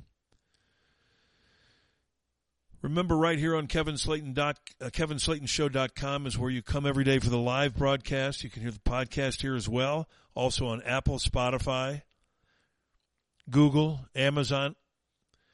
And remember that if you go Google Kings Court Kevin Slaten, scroll down to where it says Apple Podcasts. When you click on that, there'll be 3 dots at the top right-hand corner. Hit that and then click follow. And scroll down to where it says write a review or rating. And write a small review. It helps us greatly. We have become, thanks to your help, a podcast that internationally is in the top 10% of all podcasts worldwide. Top 10%. We want to crack the top 5%. And we can do it with things like that. With you simply writing a review, that registers for us, whether it's negative or positive, doesn't matter. And you can do it every day. You can do it after every show. It takes you 2 minutes. If you don't mind helping us, we'd appreciate it. Everybody involved in this show works long and hard to bring you the best and bring you the truth. We ask in return a couple of minutes of your time. While you're at work, daydreaming, just pop it in there. Give us a review. While you're at work getting angry at Biden, think, at least Slaten's on our side. Let's give him a good review or a bad review. Just give him a review. Follow us. It works. You've gotten us this far. Give us that present for Valentine's Day. Will you let us be your Valentine? I don't think so. But happy Valentine's Day to all of those who are involved in a situation where they can enjoy their Valentine. I saw a meme on Facebook last night. This guy was lying on the recliner with his head down, his arm draped over the couch, his wife lying on the couch in the other direction, away from him. He says, happy Valentine's Day. She says, you too. That's kind of the way it gets. Hey, it's raining out, and that means the grass is going to start getting green very soon. And thank goodness for me, mine will shine like no other, because Green Envy has been at work all winter long on my yard, on my bushes, on my trees. It doesn't matter what it is. Green Envy will make it green for you. 636-757-1600. 636-757-1600. They've been treating my lawn now for a few years, and I'm literally the envy of the neighborhood. Growing grass on clay was never an easy chore, but they've not only done it, they have made it thick, lush, and green. And it doesn't matter whether it's August or June, I don't have to worry. I do very little. I don't water it very much because I'm dumb. I just don't get around to it. But my friend has installed a cycle of water, so it does it automatically. But it's not hard. It's not hard to do. And you'll be thankful that you did. And when you call Green Envy, just tell them we told you to call. I think you'll be happy about the results. Well, in fact, I know you will be. Some things I just know, because I can use my own experience to back it up. I think we've mentioned just about everything there is to mention about the Super Bowl, but there is one other thing. We did talk about the supposed black national anthem that was sung before the game, reminding everyone there is no such thing as a black national anthem. There is no country named black. If you can show it to me on the map, please do, but it doesn't exist. So therefore, you do not have a national anthem. You might have a song that you might consider one of your favorites. I have a bunch of favorites. Ragged Old Flag is one. There was a great Super Bowl ad this weekend that featured that song from Johnny Cash. That's one of my favorite songs, but I don't call it the Slaten National Anthem because I'm not a country. Neither are black people.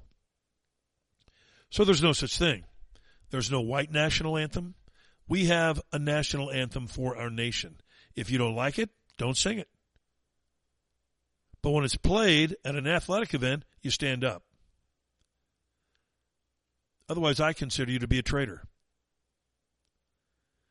Carrie Lake was at the Super Bowl, and when they played the supposed black national anthem, which isn't, she didn't stand. She may have been the only person in the stadium that didn't stand. That's courage. That's honesty. That's the kind of person you want leading you, whether it's political battle or any other kind of battle. She's not going to be swayed by liars. She's not going to be swayed by this culture insanity. She's not going to be swayed by people who want to scream racism at every corner. She knows there's no such thing as a black national anthem, so why be a fraud? Now, at places like Lindenwood, where they tried to play it and sneak it in before the regular national anthem, I'll never be fooled again. I'm going to go to another Lindenwood game this year just so I can sit while they play that. And if more people would take that stand instead of being cowards, and that's what most people are, as soon as if someone tells you to stand, you better stand, otherwise someone might call you a racist. Oh, God, I can't have that. I think it's almost a badge of honor to be called a racist in this society. That means you're doing things right. And Carrie Lake said, F you, I'm not standing. And she didn't.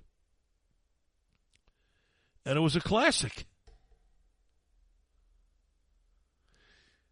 Even in write-ups of the moments, they call it the controversial playing of the Black National Anthem. It's not controversial that they play it. It's controversial that they call it the National Anthem, the Black National Anthem. It's not.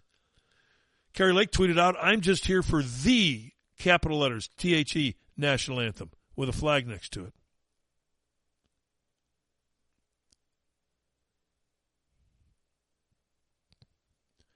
One Twitter user responded by saying, good for her. No one should support this. It was created to divide the country. That's exactly why it was created. And created is the operative phrase. There's no other reason for it. It doesn't exist. I thought only the NFL was dumb enough and woke enough and cowardly enough to play such a stupid song. And by stupid, I mean in calling it the Black National Anthem. I haven't listened to the song. Don't know if it's good or bad. But I was wrong. Lindenwood also does it. Why? I assume because their athletic director is a coward and their administration is made up of a bunch of cowards.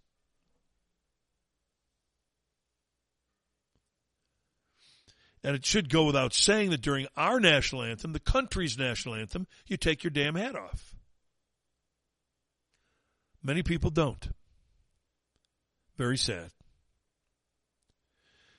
If you're a woman or if you're a man without a hat, put your hand over your heart. It's the one time that you can actually display patriotism. It doesn't hurt you.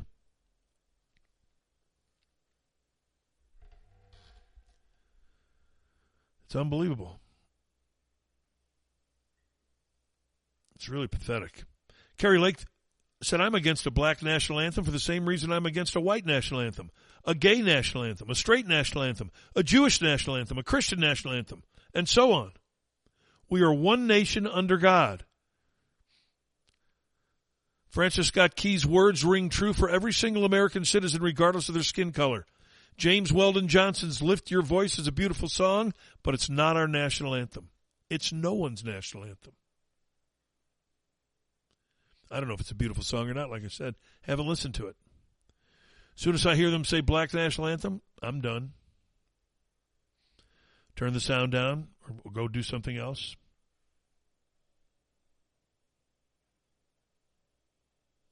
I don't need it. Phone lines are open, 636-538-0746, 0746. Conrad Dobler died yesterday. He was the former Big Red offensive lineman, a guard, on the greatest offensive line in the history of the NFL, an offensive line that allowed 8 sacks for an entire season. That's incredible. I'm going to get into Conrad here in a minute. Good morning. You're on the Window World Kings Court. How are you today? Kevin. How you doing, Ron? I want to be very clear about this. I take your show very seriously. So, as soon as I hear those words, I know you're lying. It's incredible that they say that every single time, isn't it? It really is. It's almost as though they were given a script. To be clear, I just want to make this perfectly clear, because just being clear isn't perfectly clear, but I take it seriously. And the president is taking this very seriously. Extremely. He is informed. He's engaged, they said. Whatever any of that means. He's one serious individual. He's a very serious guy. Yeah. He's not coming down off of a massive drug induction for the State of the Union address. No, that's not happening. Well, I was just listening to the Johnny Cash piece you played, and I have to admit I started to tear up a little bit when you think about what's happened to this country. Isn't it true? I tear up every time I hear that song. Honestly, it is so touching, and someone will be that proud of our flag, like we all should be, and that in the name of liars, cheaters, scumbags, we've lost all respect for that flag. Well, what makes it even worse is when you think about all those tens of thousands of young guys who gave their lives on battlefields, and if they could see what's happened to this country now, oh my gosh. You think they'd defend this country now? I don't even know why a young guy would sign up. I don't either. Defend this country at this point. I mean, this country doesn't want to do anything for them. Nope. In fact, they'll fight them. They'll fight them over benefits. They'll fight them over everything. Yeah, they'll try to woke them to death. They'll try to give them critical race theory, try to indoctrinate them. I don't know why anybody'd sign up either. Same reason I don't think anybody with a functioning brain would sign up to be a cop today. Well, I bet you if you look through the ranks of the military, you'd find mostly young white guys from rural communities who are still patriotic, but you wonder how long that's going to last. I mean, if they don't... It's this cycle. I mean, most of these people were already in when they started this crap. So my guess is the next cycle is going to be a lot more difficult, and we've seen the numbers. They're having trouble recruiting. Here are a couple of other phrases, Ron, that you'll hear all the time. Our research assistant points out. Not a joke, not hyperbole. That's right. When you hear those two phrases, you know he's joking and it's all hyperbole. Not a joke. I'm serious. No, but seriously, folks. No, you are a joke. You're a clown. He is a true clown. And we're clowns because that's who represents us on the international stage. Yeah. Well, nothing gives me more confidence than seeing Lloyd Austin go out before those microphones. Isn't he a peach? What an imbecile. But hey, we got a black defense secretary, so that's all that matters. Doesn't matter if he's competent. I'd say the same thing if he were white. I said it about Mattis. General Mattis was a horrible defense secretary. He was white. He should know, of all people, he should know, as a general, that you follow orders of your superior. But he didn't. He tried to submarine Donald Trump's policy. Well, I'm not too happy that I've gotten into the older age group. But on the other hand, I think, what's this country going to be like in 20 years? Well, that's I don't the think thing. I'll be around to see it, and you might not either, and I don't think I'd want to see it. No, think about yourself at age 25, how wonderful your world was. This country was wonderful. Your life was filled with all kinds of great hopes, but everything around you, everybody treated people well. I mean, there are always going to be exceptions, but life was pretty good in this country. Everybody pulled together. Now, if you fast forward 20 years from now, I agree with you. I wouldn't want to be around. I really don't want to be around. Maybe even 10 years. Well, you just made me think of something that I've thought about in the past, and I'm sure I would be accused of being naive about this. But in all my years in this country, I have never even one time seen a white person be terrible to a black person that I've seen with my own eyes. I haven't either. Now, I'm sure it's happened somewhere. We hear about it all the time, about how hard it is to be black in this country. But I just haven't witnessed it. I haven't either. And now I'm almost 73. Not only have I not witnessed it, I can pretty much guarantee that in this time, if you're up for a job and you're black, you have a distinct advantage. If you're a black woman, it's even greater. So I don't know what they're talking about. I don't know what world they're describing. When LeBron James says every single day black people are murdered by white police, that's just a blatant lie, of course. It's maybe it's less than once a month, actually, in the last calendar year.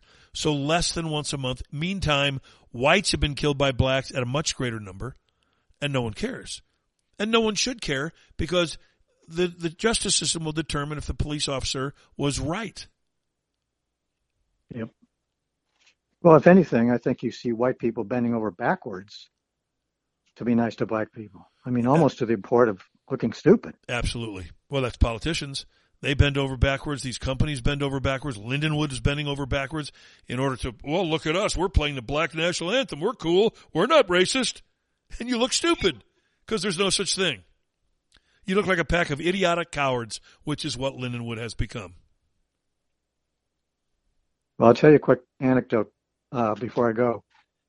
I used to play softball, and we'd go over to a bar over on North Hanley, or not, South Hanley, actually. And I was meeting a couple of friends in there. So I walk in, and my two friends are sitting at a table. But there's a black guy standing there at their table talking to my two friends. And my two friends are white. So I walk in. They don't even look over at me. They don't even recognize that I've arrived. And they're sitting there laughing at every word that comes out of this black guy's mouth. And finally, the guy leaves, and then they turn around and recognize me. But they wouldn't take their eyes off this guy, and they wouldn't stop laughing. And you know why? Because they wanted to be politically correct and guffaw at everything this guy said. Exactly. They wanted to curry favor with him. That's right. Rather than treat him like a regular person. Yeah, I don't know if any. You say I've never experienced any white person mistreating a black person. Not only that, I've never experienced any black person that doesn't just want to be treated regularly. Yep. The people I know that are black, they just want to be treated fairly, like we want. That's all I want. I don't want special privileges. Mm-hmm. Just treat me fairly. You know, if I'm the best qualified for a job, then give it to me. If I'm not and he's better, I don't care what color he is. He gets it. But we're not going in that direction. It's just, no, we're not. We're, in fact, going in the 100% opposite direction. And it's not even close. All right, Kevin. Good show. Thanks. Ron, great stuff. Thank you for calling. I appreciate it as always. All right. Bye. You bet. It's a great point, you know. Think about that. Have you ever witnessed a white person mistreating a black person? I never have. Bob is up. Good morning, Bob. How are you? Hey, Kevin. I wasn't going to call you till later this week, but I found out just this morning, Joanne said that Conrad Dobler died, and I just wanted to play an old song and see if people would remember. And how about the old Football Cardinals fight song? Oh, I love that old fight song. God, that was spectacular, wasn't it?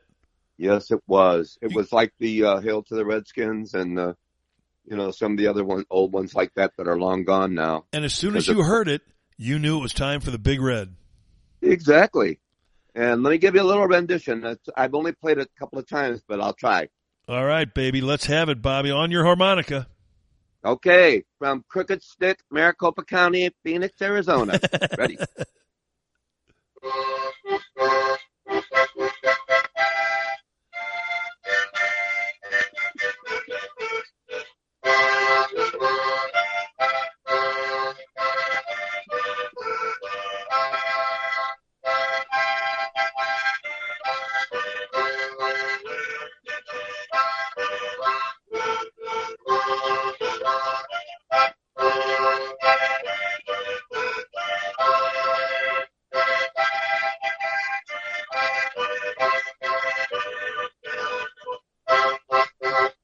How's that, Kev? Spectacular. Carpe triple diem to you for that. That was magnificent. I started to get chills, actually. I did too. I got chills. I couldn't believe it. I was like, oh my God, that is so cool. And remember the logo of the angry red bird with no jersey, no pads on, just his head and his chest, dressed in the football pants and the football shoes, running with the football. You bet. The old St. Louis Football Cardinals. And you know what? I was sicker than a dog. Me and Joanne were both working at St. Louis University in the hospital, me in pharmacy and Joanne nursing. And I was like, these people were coming in saying, they're going to move, they're going to move, they're going to move. And I'm like, no, they're never going to move, you know? And then when they started bringing these things in after they moved, and they were the Phoenix papers, I was sick to my stomach. I couldn't believe that Bidwell did it, but look who we had in charge. Another Democratic mayor, huh? You know, we blamed Bidwell back in the day, and he's one of the least affable people I've ever met in my life. But all he wanted to do was stay, and he wanted a new stadium because he was tired of playing in a baseball stadium, and they promised him the new stadium. It wasn't as though Bill Bidwell up and left in a hissy fit. He waited and waited and waited. They promised him the stadium, and when they kept reneging on the offer, F you, I'm gone. Exactly. I don't think they ever believed he would leave, Bobby. I don't. I know. And you know, then they were playing at ASU for a while, you know, and yeah, it was just, that was a terrible place. I just could not believe it. And, you know, Kevin, all those guys, you know, Conrad Dobler and the big, offensive line and Charlie James. And, you know, I'll never forget that. I was like, Jim Hart? I can't believe it when they were put him in. And I go, man, he's got a rifle compared to, not Charlie James, Charlie Johnson, I'm sorry. Charlie Johnson, right. Oh, my God. And, you know, I met Jim Hart one time. Me and Joanne were going to the airport, going to Phoenix to go see her cousin, Jeannie. And he was the nicest guy. He had his golf clubs with him. And I just could not believe he was that old now. You know, it didn't make no sense to me because he always looked like a kid, remember? Well, I remember when Jackie Smith retired. I was at Channel 4, and I wrote a poem of some video that I wrote, played on the air that night. And the end of it was, I don't remember growing old. When did he? And it's so true when you think of these guys now. Conrad Dobler and his passing yesterday. I know. It really touched me because Conrad was one of the nicest people that I've ever met. So polite. I was married at the time when I was working at Channel 4, and the Cardinals had a game on Monday night, and he came down earlier in the day to tape an interview with me. And he couldn't have been nicer to my wife, who he'd never met in his life. And he acted as though, I mean, it was like they were old lost friends.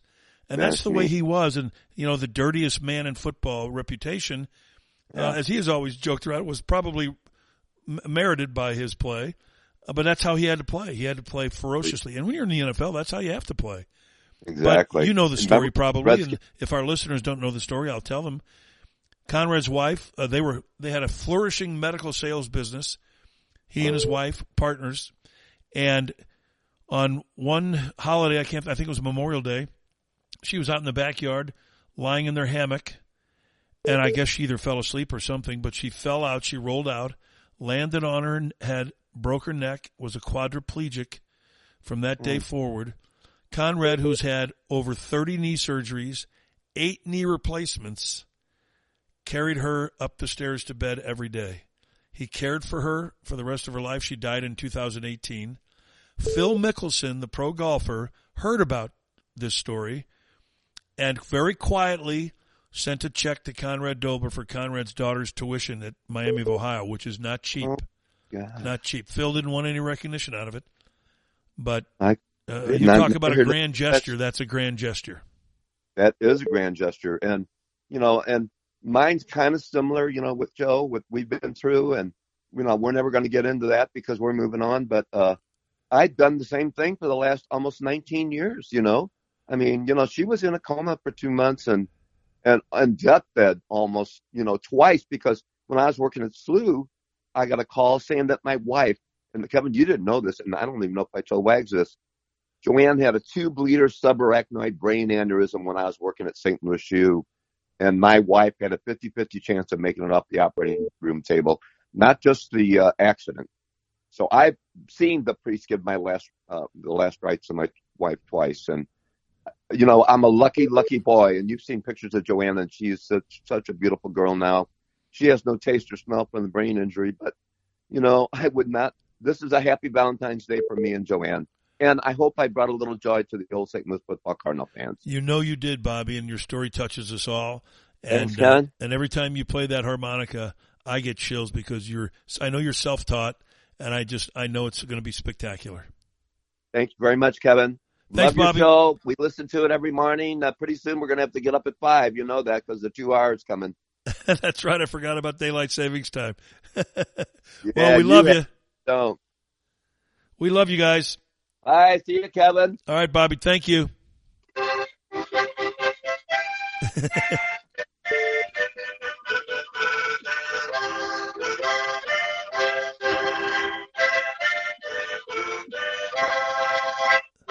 See you, Kev. I love it. Thanks, Bobby. You're welcome. Bye-bye now. How good was that? How good was that? But that story about Conrad Dobler was fantastic, wasn't it? I mean, with Phil Mickelson, good grief. Conrad had his biggest rivalry with Merlin Olsen of the Rams. Merlin Olsen ended up in the Hall of Fame, but Conrad would punish him. And Olsen got so angry at him, and that was part of Conrad's game to get you out of your game. And that's what he did. And when Merlin Olsen went on to be Father Murphy on television, there was a scene where there was a graveyard, and in the graveyard, Merlin Olsen had put a gravestone, and it said, Conrad Dobler, gone but not forgiven. That's how much he was in Merlin Olsen's head. If you can get a chance to read Conrad's book, it's fantastic, his autobiography. But he was one of the great people, and he fought the NFL for years for monies that are due aging and injured veterans. By veterans, I mean veteran NFL players. These monies were due those guys. The benefits were due those guys. Every single time he came up for a vote, Bill Bidwell voted against him. His own owner. To my way of thinking, Bidwell, in that respect, proved himself to be one of the meanest people God has ever created, because that's pure evil. This is a guy who sacrificed his body for your franchise, and as a result is due benefits, and you keep voting against him getting them. What in the hell's wrong with you?